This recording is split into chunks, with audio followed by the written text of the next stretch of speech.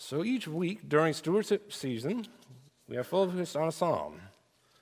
On this final Sunday of the series, we're digging into Psalm 34, which is a psalm of praise and thanksgiving.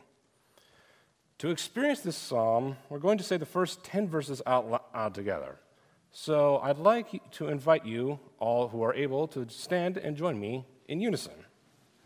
Now, listen for God's word to you. I will bless the Lord at all times. His praise shall continually be in my mouth. My soul makes its boast in the Lord. O humble, hear me and be glad.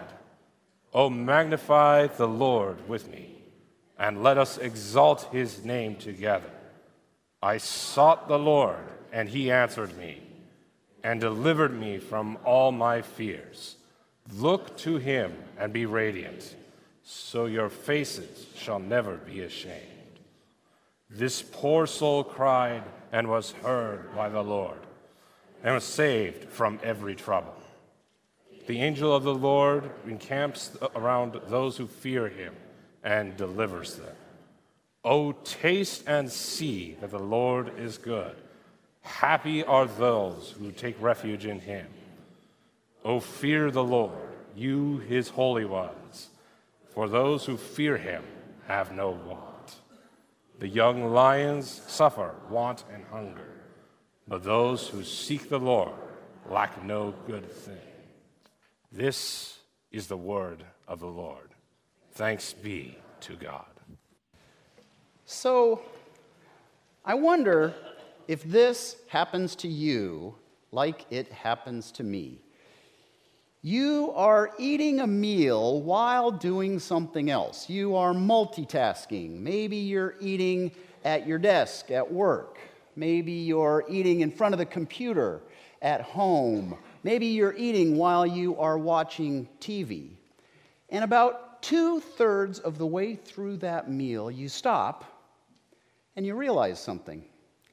You realize that up to that point in the meal, you haven't tasted anything. I mean, yeah, sure, at some base biological level, your taste mechanism has been functioning, but it's been functioning in the background. You haven't been conscious of it. You haven't noticed the actual flavor and taste of that sandwich that you have been eating for 10 minutes, which of course means that you have not been enjoying the flavor of that sandwich that you have been eating. Does that happen to you?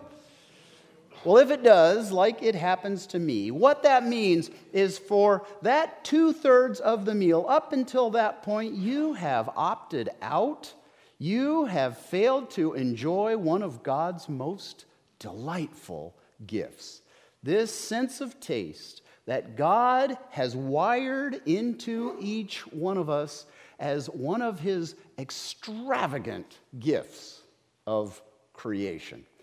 And for my money, of all of the systems that God has wired into our bodies, I think the sense of taste is one of the most extravagant. I mean, okay, we've got 5 senses, and each one of those is kind of a mix of serious, functional purpose and pure enjoyment. But of all the 5, it seems like the sense of taste is skewed more to the side of serious pleasure. Am I not right? I mean, in the sense of taste, God went way out of his way, went over the top.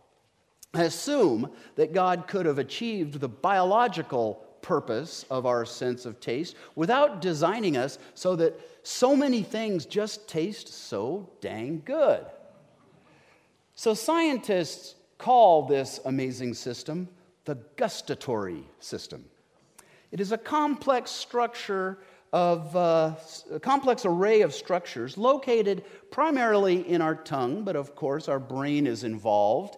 And it turns out the sense of smell also plays a supporting role in our perception of taste. That appetizing enlargement that you're looking at on the screen right now is of course a close-up of the human tongue.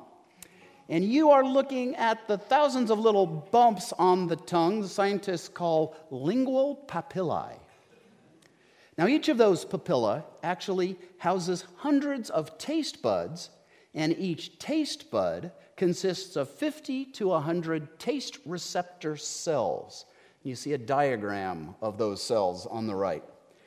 Each receptor cell is a masterpiece of complexity, where a number of proteins just happen to be waiting there for the arrival of your food, which has already been crushed up a little bit by your teeth, and it's been broken down a little bit by saliva.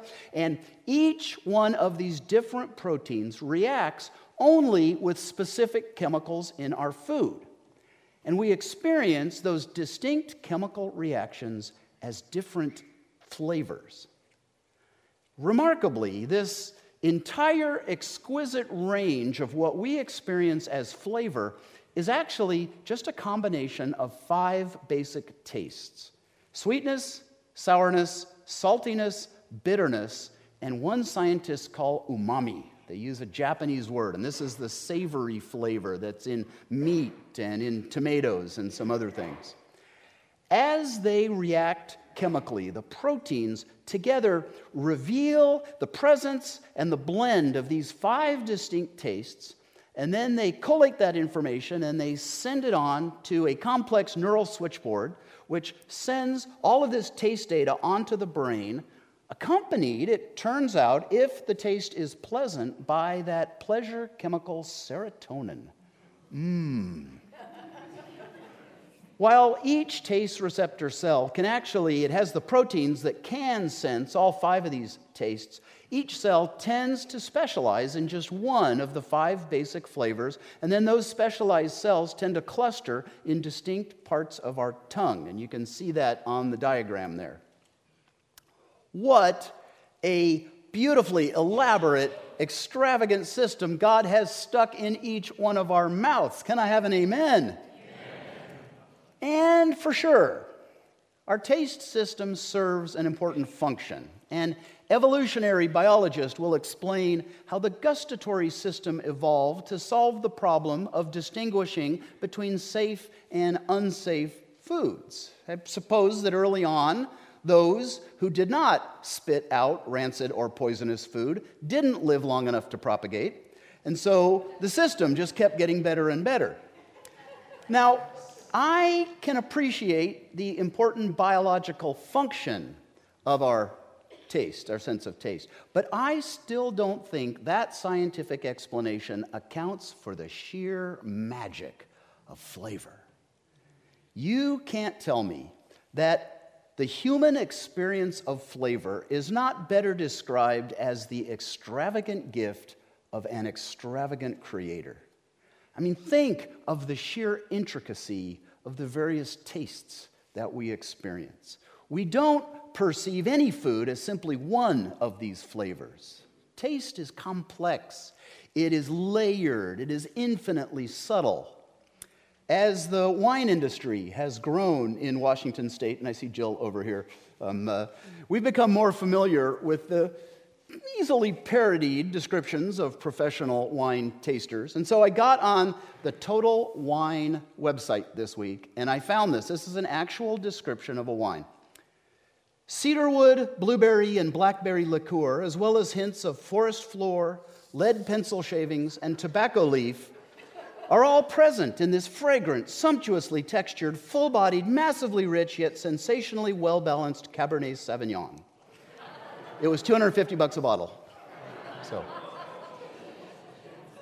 But you don't have to be a wine lover to appreciate the sheer complexity of flavor.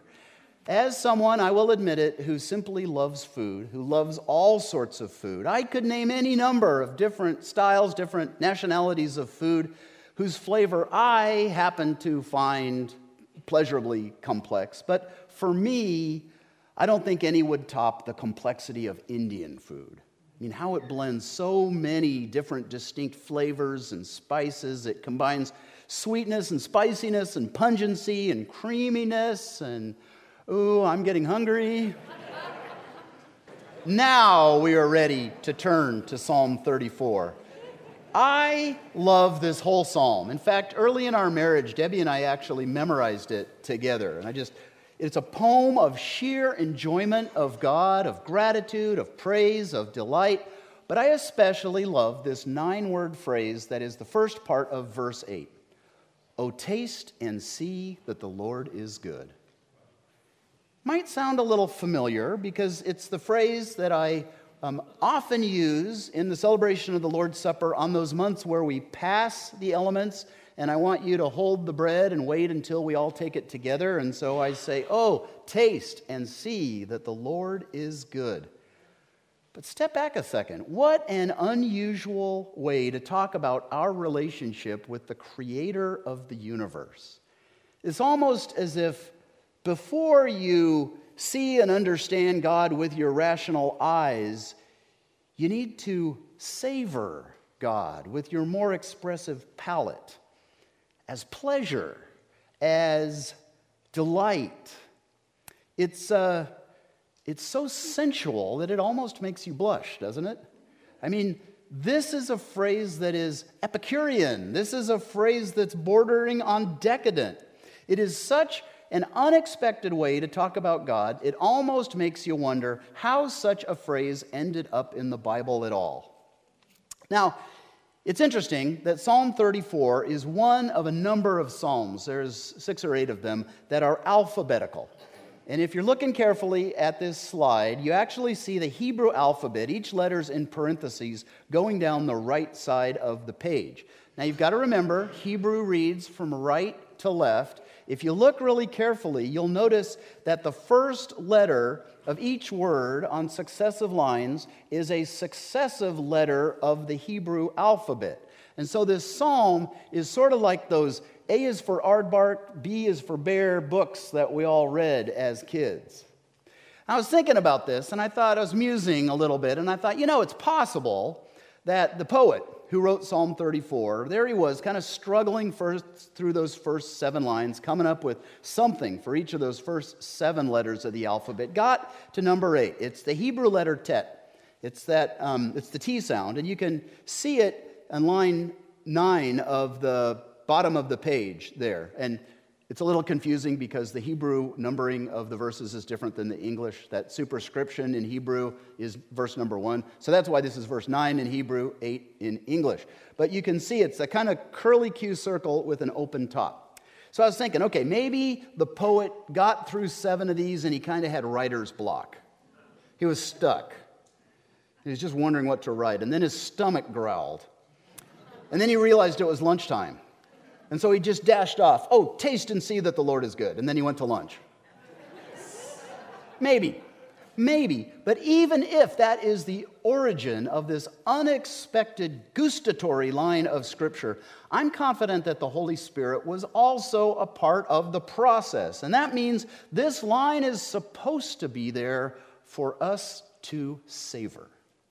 It is there to make us stop and think in a fresh and a new way about our lives, but especially about our relationship with God. And here's why I love this phrase, why it feels like a gift from God. It tells me that in our way with God, in our faith, there is a time to strive. There's a time to accomplish and to work and to learn and to hustle, to go on a mission trip or to evangelize, to serve the poor, maybe serve on a committee. All of that matters to God. All of that is important.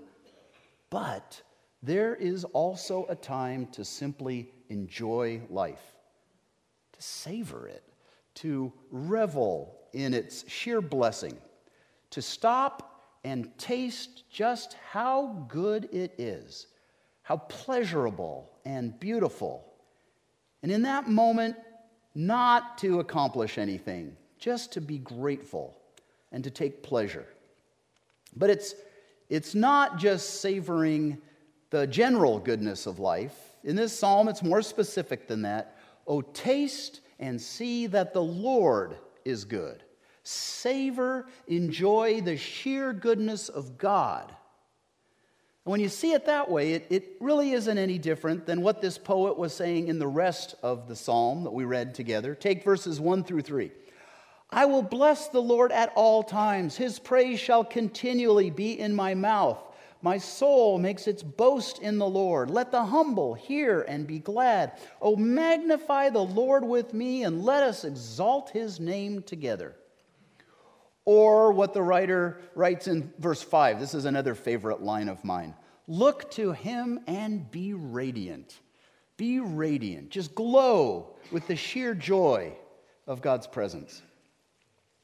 All this to say, part of what it means for us to love God, part of what it means for us to live our lives each day as worship is to simply enjoy and appreciate the gifts God gives us. We honor God by taking the time not just to notice God's blessings, but to savor them.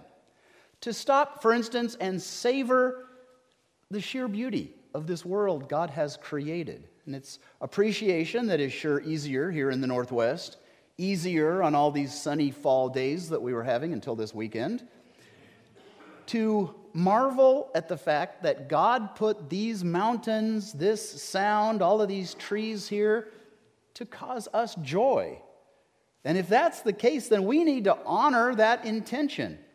And when we do, when we take time to savor this beautiful world that God has made, it's not just pleasure that we have, we actually get to know God better, because this is a God who obviously delights in beauty.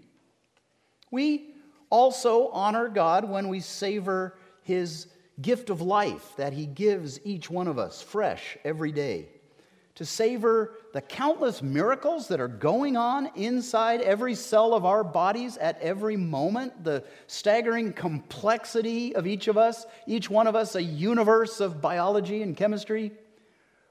We honor God when we savor the blessing of family, of friends, of classmates, of jobs, of colleagues, of homes, of daily bread, daily flavor-packed bread.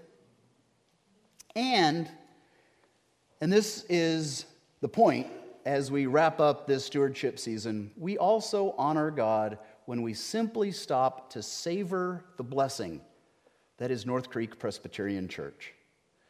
Savor the fact that for nearly 4 decades, an odd and quirky group of people have gathered here each Sunday morning, and they've raised their voices in praise and prayer. They've confessed and been forgiven. They've turned their attention to Scripture. They've witnessed to God's love for the world and for them shown in Jesus Christ. Savor the fact that along the way, children and teens have grown to adulthood, having heard that Jesus loves them too, and that Jesus has a purpose for their lives. To savor the fact that over those decades, this congregation has touched lives in concrete acts of compassion through our mission around the globe. We celebrated that 3 or 4 weeks ago. That there are people in Haiti and in Uganda and in the Yucatan and in the Metao Valley who have experienced God's love concretely through the love of this congregation.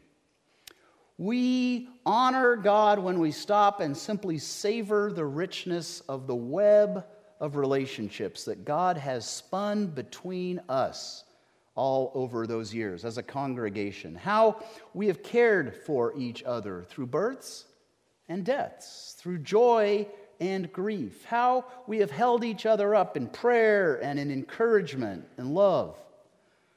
We honor God when we stop and savor the way that this beautiful church facility, built by the generosity of many of you and many others who are no longer here, how this facility is used every single day by groups in this community, by our Prince of Peace preschool, by our MOPS, by the developmentally disabled adults at Aaron's Place, by Alcoholics Anonymous, by Mill Creek Senior Aerobics.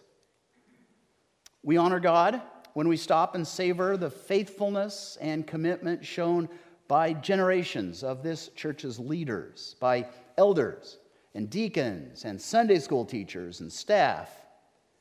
And finally, yes, we honor God by stopping to savor the financial generosity of 4 decades of faithful members. Oh, taste and see that the Lord is good, for his steadfast love endures forever. When Jesus wanted the perfect metaphor for what the kingdom of God is like in a parable that he was telling, when he wanted to describe what it means to say yes to following him, to say yes to experiencing God's love by connecting to a life-giving relationship with him, he chose to describe it as a great banquet, as a feast. And usually when we think about that parable, yes, it is a story about grace. It's a story about the host sending servants to find the most improbable people to come to that table. But when you step back and think about it, it is also a parable about flavor. Because what else happens at that table at a feast other than a unrestrained, unapologetic, sustained celebration of taste?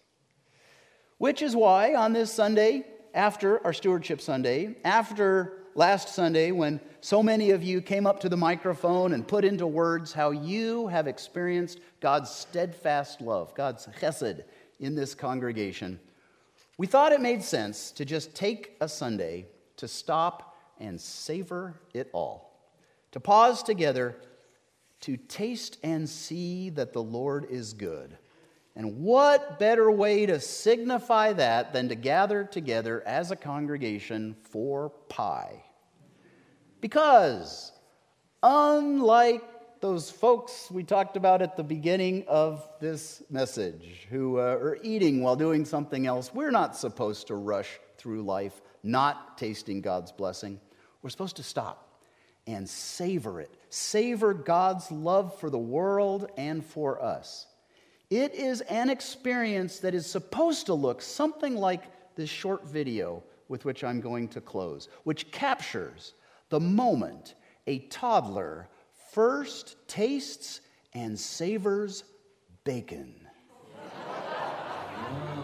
Jason, is that good?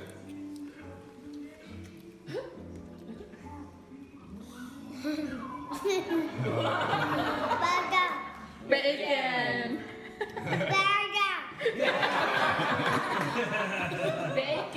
Bacon.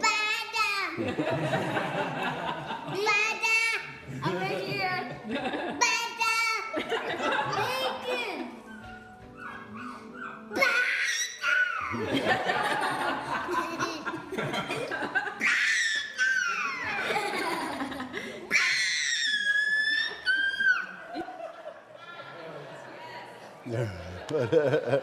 Oh, taste and see that the Lord is good.